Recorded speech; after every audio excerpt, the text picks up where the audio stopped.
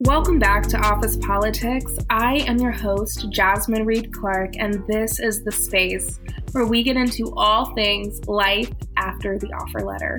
If in the first episode we talked about why your health deserves to be a priority, and if in the last episode we talked about how I had to learn that lesson the hard way with a bout of burnout, this episode is all about the healing process. Once you remove yourself, or if you are in the process of removing yourself from a toxic workplace.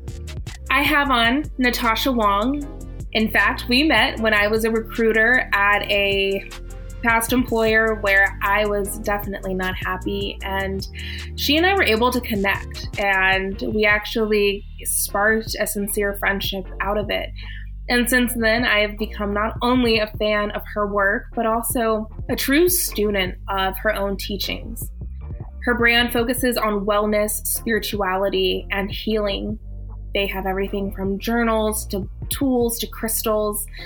But I think what she does so well, what her brand and the brand that she cultivated with a group of friends does so well, is it goes beyond the bullshit. It is about really searching within, having quiet moments of reflection, and answering those hard questions that ultimately have us asking, how did I get here? In this episode, we talk about what is it like to work in the wellness industry. Does she ever feel phony or come across phony people who, aren't drinking the Kool-Aid they're selling? We also talk about her own healing journey and how it has related to her professional life, and how she herself copes with burnout, imposter syndrome, and self-doubt. So, I have two more disclaimers. The first, you don't have to be woo-woo or into New Age philosophy to get something out of this episode. All of us can relate to the story of feeling devalued at work. And all of us have probably Googled, what do I do when I hate my job? What do I do when I'm crying every day? If you can relate to those Google searches, you can relate to this episode. And next, I do need to address an elephant in the room. This episode was recorded late last year. In fact, it was recorded on a very hard day in my life when I was being exposed to a business partner who turned out to not be a partner in any sense of the word. And that is where I'm going to keep that, because that person, that toxic energy, took so much of me and is why I took a break from this podcast. But I am back now, healed, in part because of Natasha, in part because of her tools and resources and journaling. And it feels very poetic that I'm having this episode air today.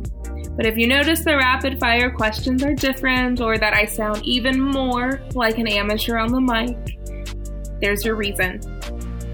Okay, disclaimers done, me done. Let's get into this episode.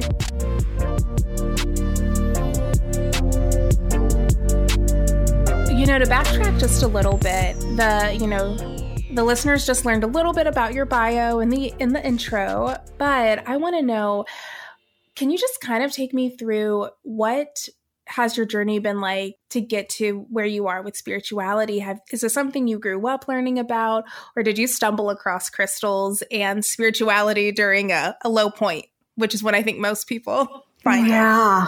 If I go back, I would say back in 2008. So what is that? 13 years ago. And I found yoga. So I first fell in love with the physical strength I felt in my body. Mm-hmm. But then I quickly realized I was growing spiritually. I had been building a career in merchandising and buying, but got curious about finding a company that aligned more with my core values. And with all the sweating I was doing in like vinyasa flow classes, I found myself buying myself more yoga clothes. And then that got me curious, and that's how I discovered Lululemon. And I jumped on the opportunity to work for them. And this was back in 2010. Okay, I didn't actually know that about your story. So, curveball question. Yes. I'll be honest, and I hope this doesn't influence your answer, but I've worked for those like dream companies, and I've learned that sometimes it can kind of like, I don't want to say crack your perception, but I think it just, you get to see what's happening behind the curtain. What was it like to work for a company that you had admired for so long? And would you do that again? Just work for a company that you are a consumer of? It's funny because I was about to just share a key moment for me where I knew Lululemon was the right company for me was I was at my last interview with the head of product at the time. And she asked me as her last question why I wanted to work at Lululemon. And I shared that I wanted to come to work every day and truly and authentically be me. Yeah. And in that very moment, I could feel her energy shift. And for me, I felt seen in a sense of belonging. And she responded with, "We should have hired you yesterday." And I have a very interesting story, I would say I have an interesting experience with Lululemon. I started at a corporate and moved into the stores where I truly think that's where the magic is. And so I do think, like, to answer your question, that I think it's important to go after the companies that you aspire to work for, and whether or not they don't end up being, what you think they are, or if they do end up being such an advocate for you and your next step in your career. I think there's just so much learning behind it. Now, Natasha, without even trying, that is the perfect segue, I think, into like how we met. Even though I don't really talk about the company's name, I was recruiting. It was a blimp in time, truly a blink and you miss it moment. But I got to speak with you on the phone because I was recruiting for a specific role. And I know I've told you this before, but for the listeners, my husband was in the other room because this is COVID. And he was like, "Are you talking to one of your friends?" Like, because I just felt immediately at peace talking with you. I could tell that your core values, it's not some like BS phrase that you use in interviews. Like, you were speaking about the intentionality that you bring to your life. You seem deeply interested. And I was like, damn, I really want to be friends with this girl. And I kind of low-key want to tell her, like, girl, I don't know if this is the place you want to work right now, if you care about peace and mental health. And it's so funny because I think when I quit that job, I knew there was going to be a bigger lesson. But some of my greatest friends and greatest like career moments, it's truly because of that job. So even though like people ask me like, "Oh, because I left a really cushy job to go there. And, I took a pay cut. And I'm like, I really would do it all over again because I know that it led me to like, I can think of about 3 different people off the top of my head, you being one of them. And I'm like, and through Natasha, I've been able to be introduced to crystals and go deeper with my relationship with spirituality. I'm also connected to another person who takes this so seriously and doesn't, just wipe it away as like woo-woo stuff. It's like, so everything really is meant to happen. And I think something that stood out to me about you, and that I hope every professional gets to in their career, you are so authentic even in your interview. And I think, we've like conditioned people to, and I get it. Like, my dad comes from the old school version of HR, and he's like, you can't say that. That's too honest. And I'm like, but you're going to find out anyway. So I'd rather you be introduced to who I am sooner, decide that it's not for you. And then, we can both be on our merry way. And so I think that's so refreshing. And is that kind of, to me, it's who you've always been, it sounds like, but discovering that you wanted to truly be yourself all the time at work. Was that something you discovered early on in your career? No. I totally wish it was, but no. I was working for a company where I wasn't authentically not being me. And there was a lot of pain and suffering when you're not being yourself. And after, I forget how many years I was there, at least probably close to 5. But after feeling all of that, you're like, there's got to be more to this. There's got to be a sense of fulfillment, and something's not clicking. And I don't think it's wrong to not only hear that voice in your head and feel it in your heart, but to decide it's not for you and to move away from it. I know some people think it's overrated. I even have a podcast episode, and, some people, they just believe that's what a 9-to-5 should be. It should be soul sucking, and that's what the weekends are for. And that lifestyle works for billions of people. I think similarly, I remember being like, this can't be like what I'm here to do and feel every day. Like, yeah. Yeah. When you're not fully, truly whole at work, it ends up showing up in other areas of your life, or at least it did in mine. Yep. And so, and then when you're not happy holistically, something has to shift. Amen. Amen. I want to switch gears a little bit and to stay at the intersection of spirituality and professionalism. I want to talk about career wellness. So what do you wish people understood about how overall wellness can affect their relationships at work? Like, why should they prioritize wellness as it relates to being a professional? I mean, pretty much kind of what I was just sharing is that I think there's so much power in seeing how the state of your well-being shows up in every relationship and situation. Personally, for me, I have feelings on unworthiness or not being good enough that creeps up. And it 100% shows up at work. It just looks very differently. So at home, it shows up as, me finding myself having to ask for help from my husband and that being okay. And at work, it shows up in how I receive feedback from a client if I'm consulting, or my attachment to perfection when I'm creating something for our brand before noon. So it just shows up a little bit differently, but it's there when you really look deeply at it.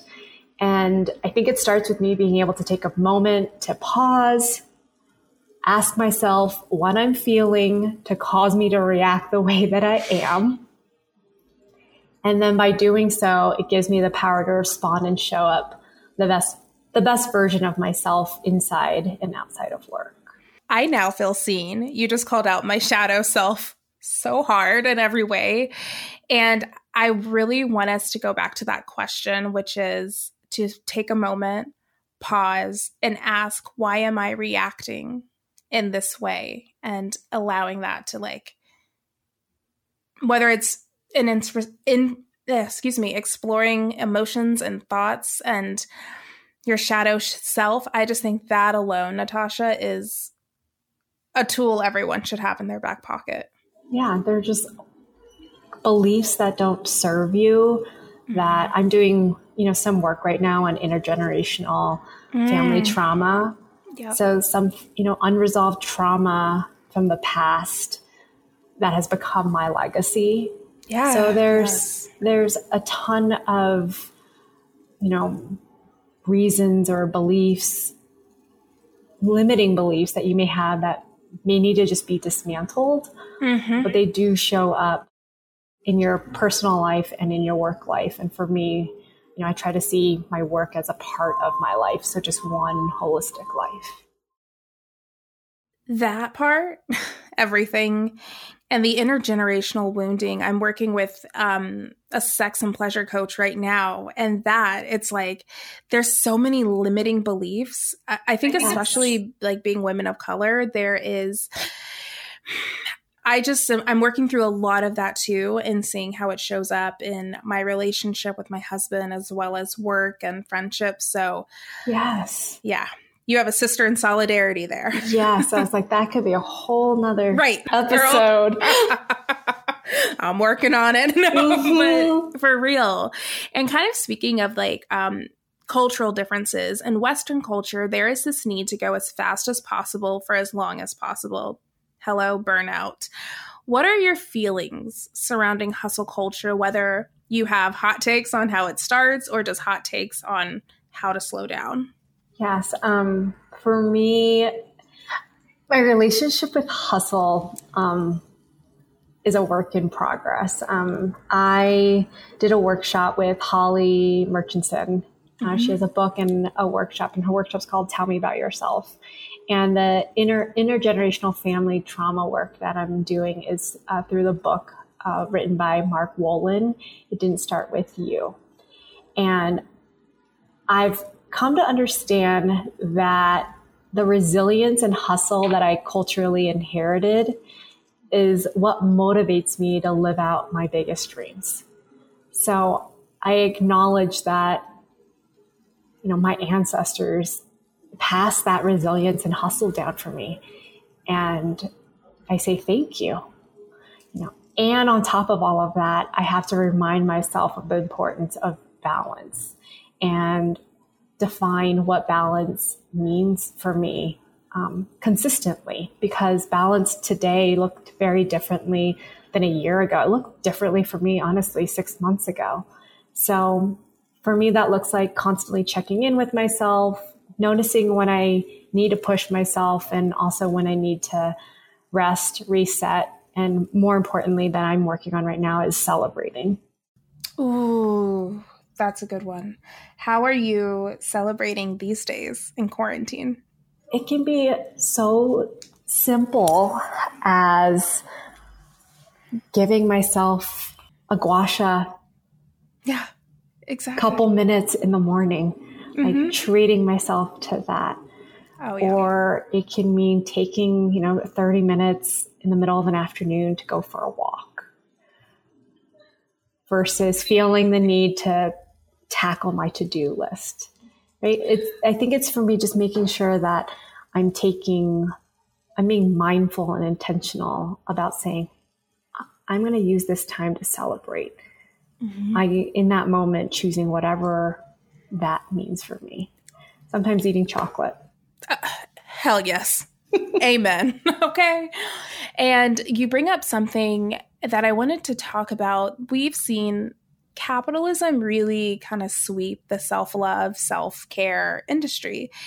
And I think it's just such a nuanced conversation that, again, could be a whole nother podcast episode. But one thing that I've really had to divorce myself from is thinking treating myself can only be materialistic or a lush bubble bath. What kind of thoughts do you have surrounding the industry of self-care? What do you wish you would see evolve surrounding the industry? Oh, that is such a great question. Because I don't, and, being an entrepreneur, small business owner, I've had to shift that mindset of self-care being something I treat myself with in terms of monetary money, to shifting that to what does my spirit need in this moment? And that is a treat to myself, because for me, I've trained myself and was raised, in a family where I spent a lot of time nurturing my mind. So when it comes to treating myself, I focus on the other two pillars of well-being. So body and spirit. What are your go-to tools for wellness when you're stressed, in addition to crystals and sage and, taking those moments of solidarity? The two I would say that I am going deeper on right now is meditation and journaling. I just finished up an 8-week meditation course. And my goal of the course was to, like I was just sharing, like my mind knows that meditation is good for me, but my spirit didn't get it. And I really wanted to meditate not because I should, but because I get to. Yeah. Ooh. And doing this meditation course and learning different tools, and to be honest, finding inclusive meditation teachers made a difference too for me. Like hearing the voices of a diverse set of men and women made a difference. And I found that through Insight Timer. And I'm not to say that, the other apps or, whatnot are not there. But for me, finding really great guidance that resonated with me did help me shift. So I would say meditation and journaling, and something I really wanted to share too was this practice from Tara Brach called RAIN, RAIN. And so R is recognize, A is allow, I is investigate, and N is nurture. And the whole concept is to use this practice to untangle difficult emotions. So I've seen it help me process, career shifts during this past year, during COVID. It's helped me untangle emotions around unstable family dynamics this past year. And also discomfort when my husband and I are not connected. Like, it would be a dream if we were connected 100% of the time, but that is just not reality. Yeah. And so this practice of RAIN has helped me in all areas of my life. So if it's new to you, I would definitely recommend looking it up. That is beautiful. I'm going to look it up. I've never heard that acronym. So that's huge. And I think the part that really stands out to me is investigate and nurture, the last two words. That's been, and speaking of marriage, one of my Christmas gifts I asked for was to meet with an Enneagram coach. She's like a marriage one. Yeah. And so we had a session with her, Hillary McCluskey. I'll put her stuff in the show notes, but it was so beautiful to really see how I should be communicating with Jordan based off of his Enneagram type. And a question that I just never thought of is he's a 9, wing 1. And so he just wants to feel included. And sometimes I can take his like chill demeanor to mean like, oh, he's apathetic, he doesn't care, I'll make the decision, when really he's like, girl, I would like to be included. And now I've just been using the phrase like, do you feel included right now? Or like, how can I include you in this decision? And we have seen our marriage, it just like goes up another level. And then, but I feel like the I and the N, investigate and nurture. Now I understand why he wants to feel included. Now I understand how he feels included. And, so that is so huge. Amazing. I mean, I think there can be so many more episodes on having an intimate relationship with your partner. Girl, everything. Right? Yes, because, all the self-work we do, our husbands are coming along for the ride. By the way, the first time I had to like cleanse my crystals, I saged them and then I put them in the sun to recharge. Jordan was like, what the hell are you doing? He's like, why are you putting them outside? And then I'm like, they have to recharge. He's like, they have to what? Like, I love it. He's learning. Oh, yes. I mean, now every time after, we get into a disagreement, Zach's like, are we going to cleanse the house? Yes. We got to clear the energy out. And I'm like, thank you for the reminder. Girl, this one here, first meeting, he was like, all right, she talks about energy. And like literally just this week, because, I told you I'm dealing with some stuff in my business end. He's like, okay, Jazz, I just feel like the energy in this house is very tense. And I'm like, see, now you're catching on. Yes. Energy is a thing. Yes. So. Oh, I love it. So beautiful. Exactly. And we're going to hop into like the business side of everything you're doing. I'm super excited to brag on you. But before we get there, what are the first steps someone should take when exploring the world of spirituality? Like they're hearing you and I talk and they're like, okay, a little overwhelmed, but I know I want that vibe that they have. What's like a good first step?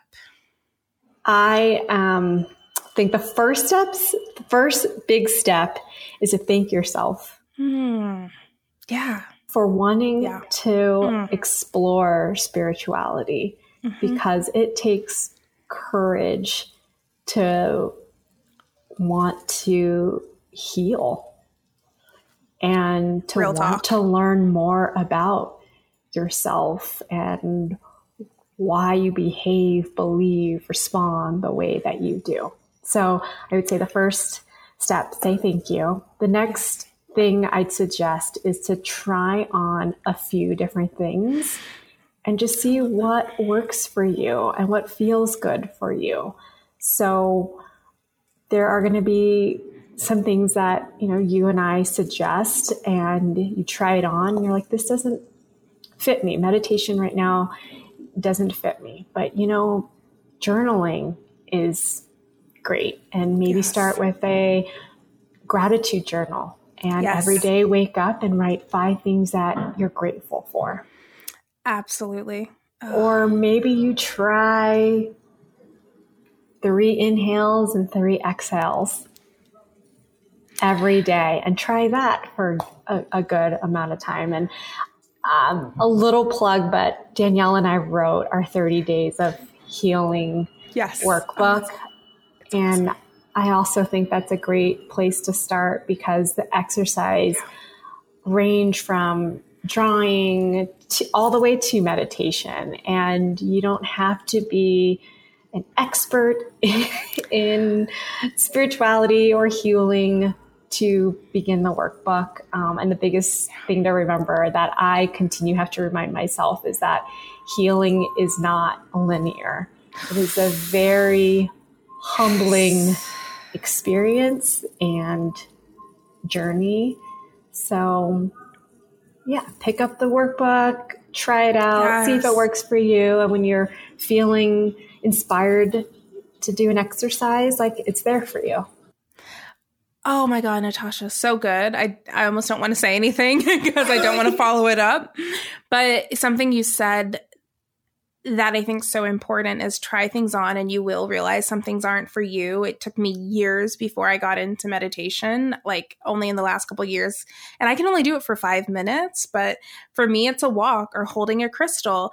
But if you try something and you're like, this isn't for me, it doesn't mean you have to write off spirituality altogether. And so I love so good. Yes. And now I am so excited to talk about Before Noon. And can you just tell us the origin story and the mission of your company? Yes. Before Noon started with the 3 of us. So there's myself, Anne, and Danielle. Mm-hmm. And we found each other in between life's ups and downs. We would get together as friends do and share stories of discontent, unfulfillment, heartbreak, and anxiety. We quickly realized that our individual challenges were not necessarily unique to us and started to rely on each other for guidance, connection, and then support. Yeah. So we'd share, how we were working through what we were working through in our lives and some alternative healing tools that we were using. In hindsight, looking back, I see that we were creating our own little community around healing. Mm-hmm. And, we just felt this responsibility and this want to share and grow it beyond ourselves. So that's why we embarked on creating Before Noon. So we are a little over a year now. We launched in the November of 2019. Oh my God. Well, and things have really popped off for you guys.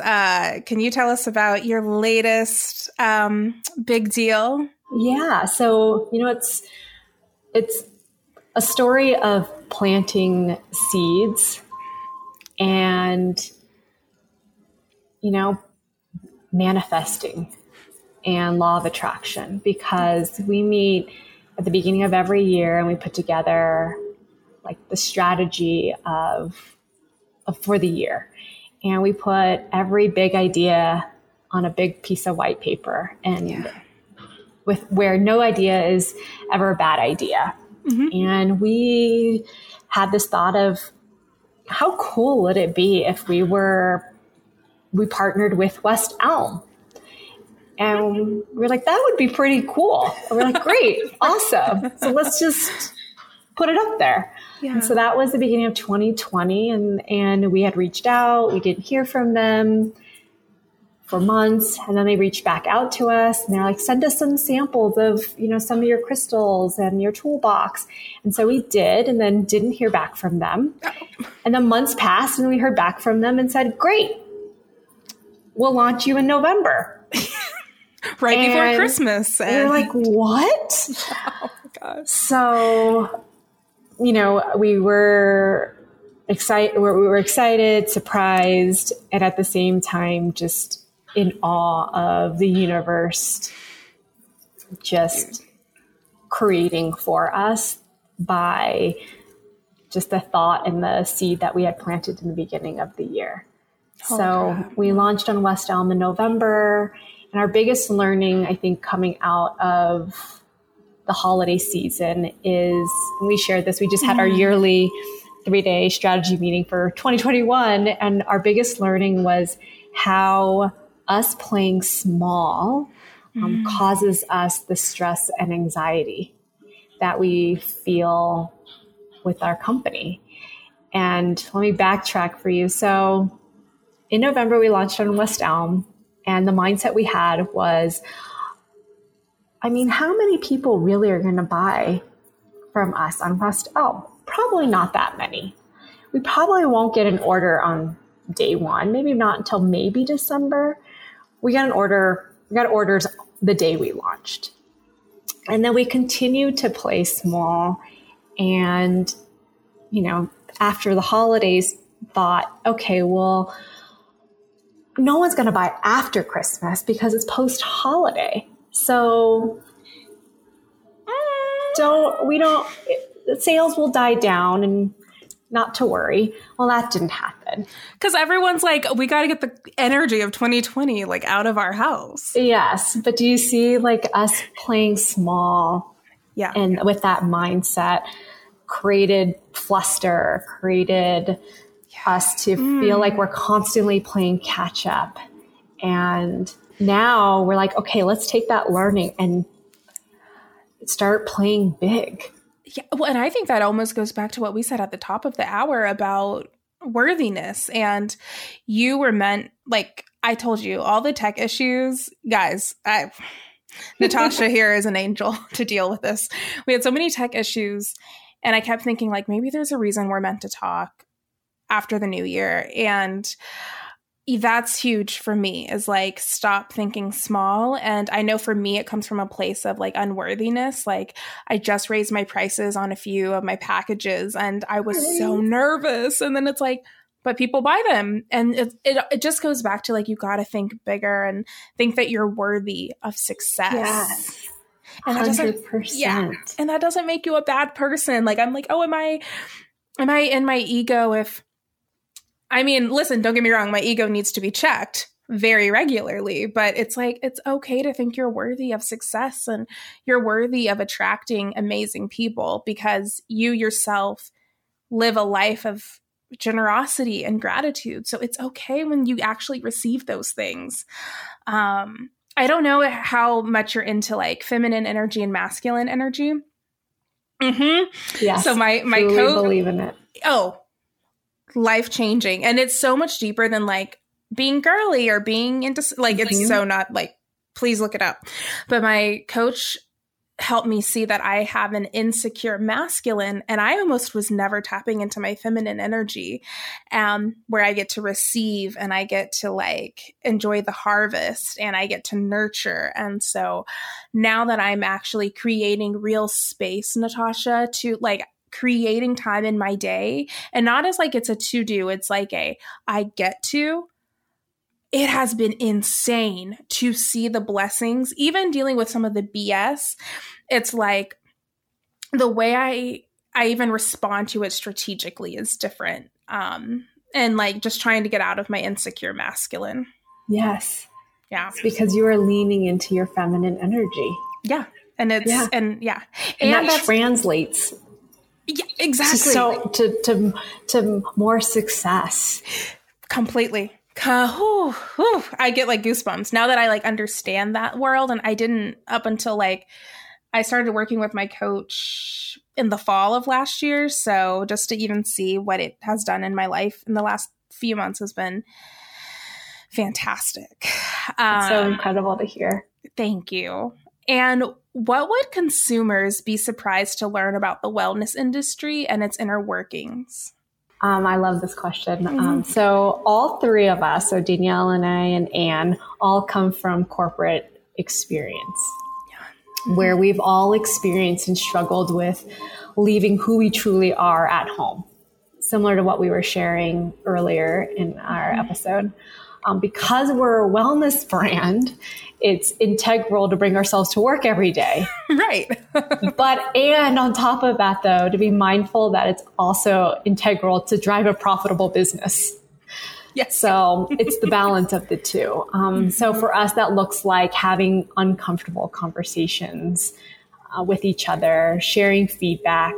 We create a lot of time and space for each other to clear or dump at the beginning of every like meeting that we have over Zoom. So, I think in order for us we create the space to clear and dump, because that creates room for us to think strategy, goals, and execution.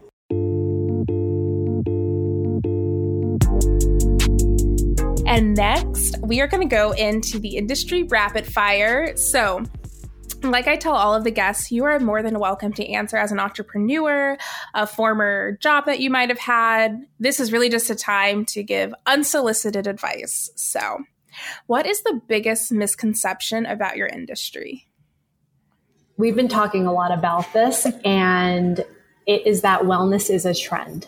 Yes. I've heard that the word wellness can be very triggering for some, which I completely understand. Yeah. And for me, understanding the history of these practices or modalities in wellness gives me perspectives around the reawakening of wellness that we're seeing. So I've done a little bit of just curiosity, Google researching, and found that Reiki healing was created by a Japanese man. His name is Dr. Mikao Usui. I might be pronouncing his last name wrong, Usui, who taught 2,000 people the Reiki method in the 1920s and found his first Reiki clinic and school in Tokyo in 1922. The practice, quickly spread to Hawaii in the 1940s and then to Europe in the 1980s. So that's just Reiki healing. Meditation, dates back as early as 5,000 BCE, according to, Psychology Today. And I look up, the Chinese practice of acupuncture, and that's from approximately 3,000 years ago. So what I gather from just learning the history of these practices is that, the benefits of each haven't changed one bit. They are all here for us to heal, but how each of us experiences that may look differently today. For example, we're not traveling to Dr. Mikao's Reiki clinic. We're not going to Japan for it, but you can book a session virtually now. Right. And so I think, using technology to heal is really cool. That's awesome. I love that. That's great. Yeah. What is your least favorite part about the industry?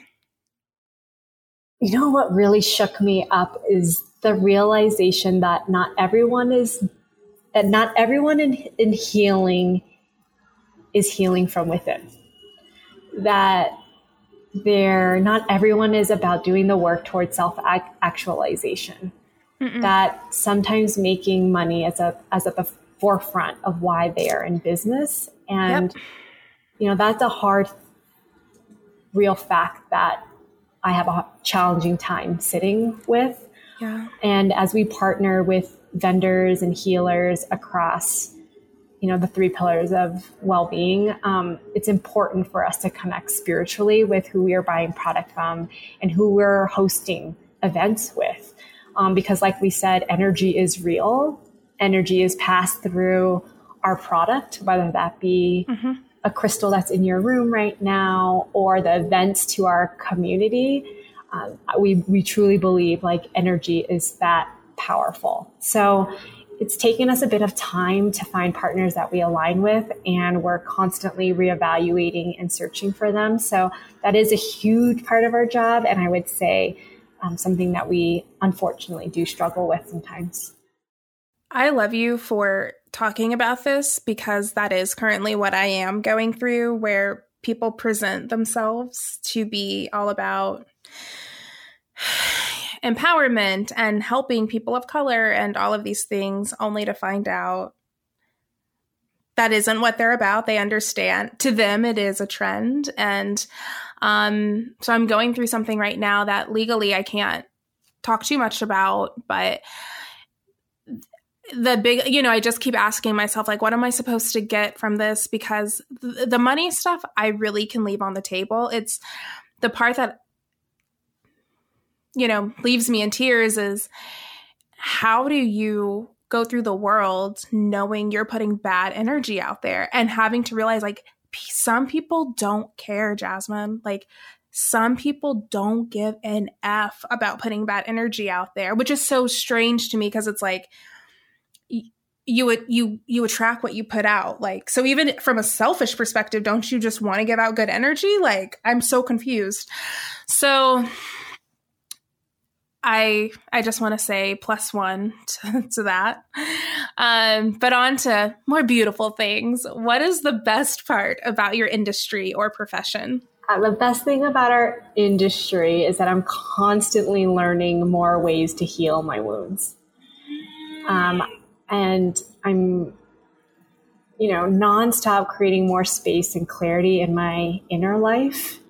I wouldn't say it's easy by any means. It's actually, like I shared earlier, a very humbling experience. Yeah. But, the magic is how that translates to Before Noon's mission of the belief that everyone is worthy of being their best self, and why we exist. So I think it's amazing that there are so many modalities of healing and that there is no end to the journey. It just continues. So I would say that's the best thing about the industry. And then the best thing about my profession is that I'm an entrepreneur and a consultant. So I get to live into who I'm humanly designed to be. I just discovered human design. Can I ask what you are? Yes. I'm a manifesting generator.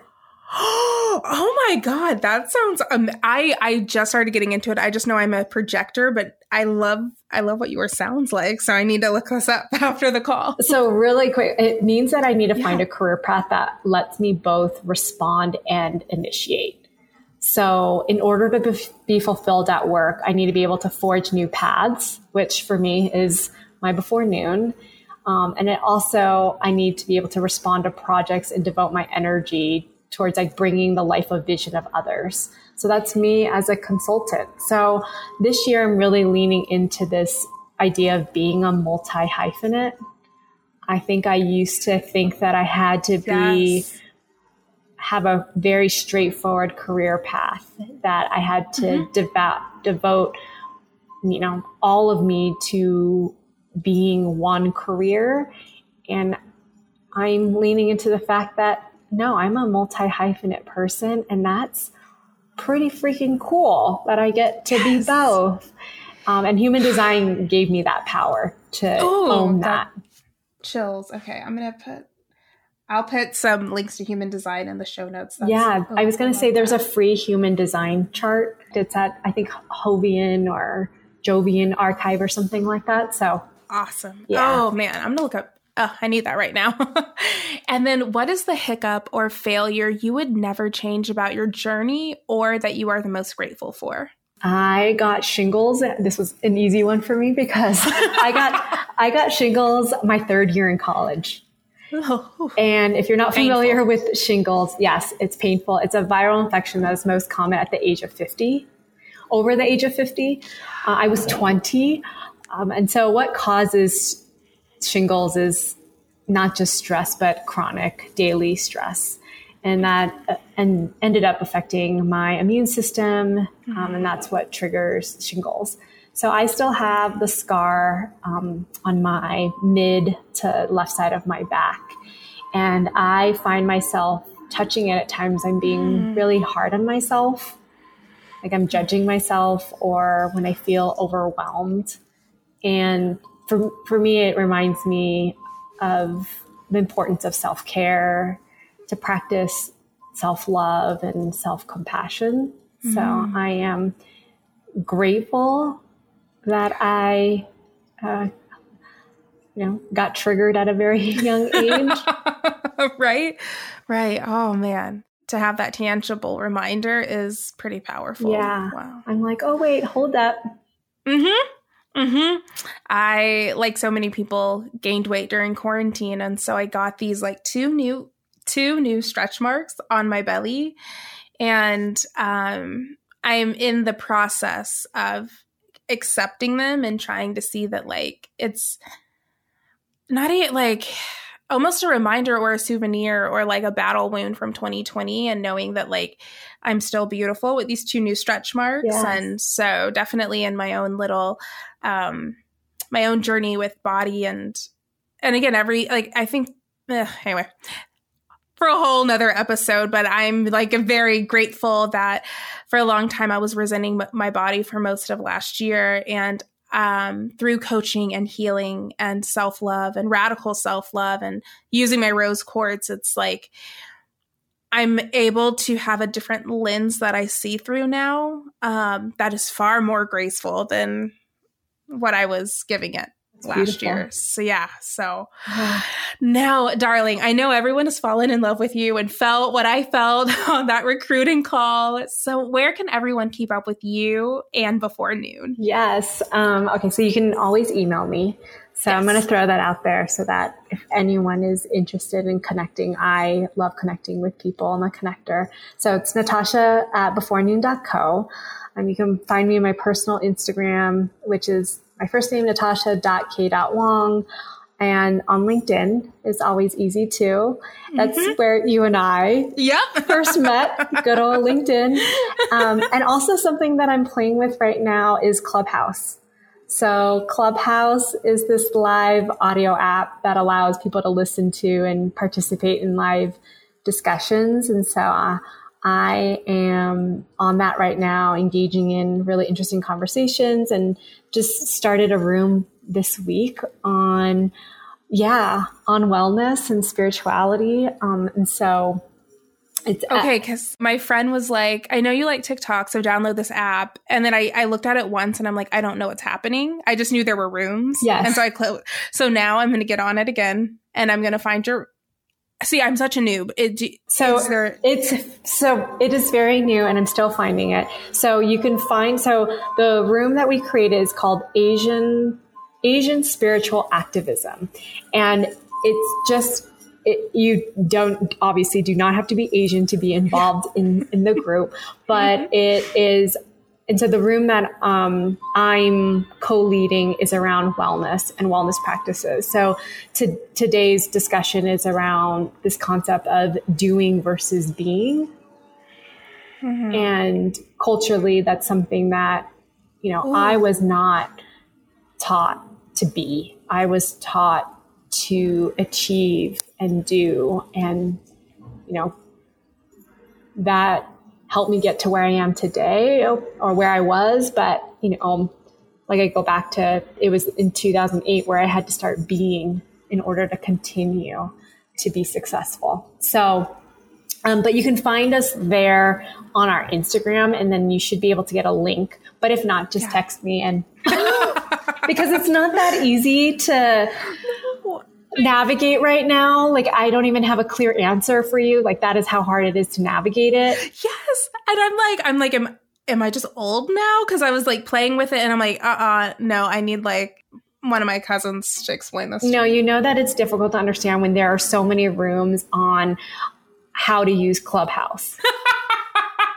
Or like beginning Clubhouse 101. Like, there is literally a room daily on that because it's an evolving social app. So that's where you all can find me now. I will be in the Beginners 101, but I'm excited because everyone's like, I keep hearing it's going to be like the next big thing, and to like go ahead and utilize it now. Yes, especially for podcasts. I think they are taking, it's like another way of creating content. So especially for you, I think your voice is needed on that app. Thank you. Yeah. Natasha, thank you 1,000 times over. And this has been awesome. And I'm so excited. And thanks for having me and for listening.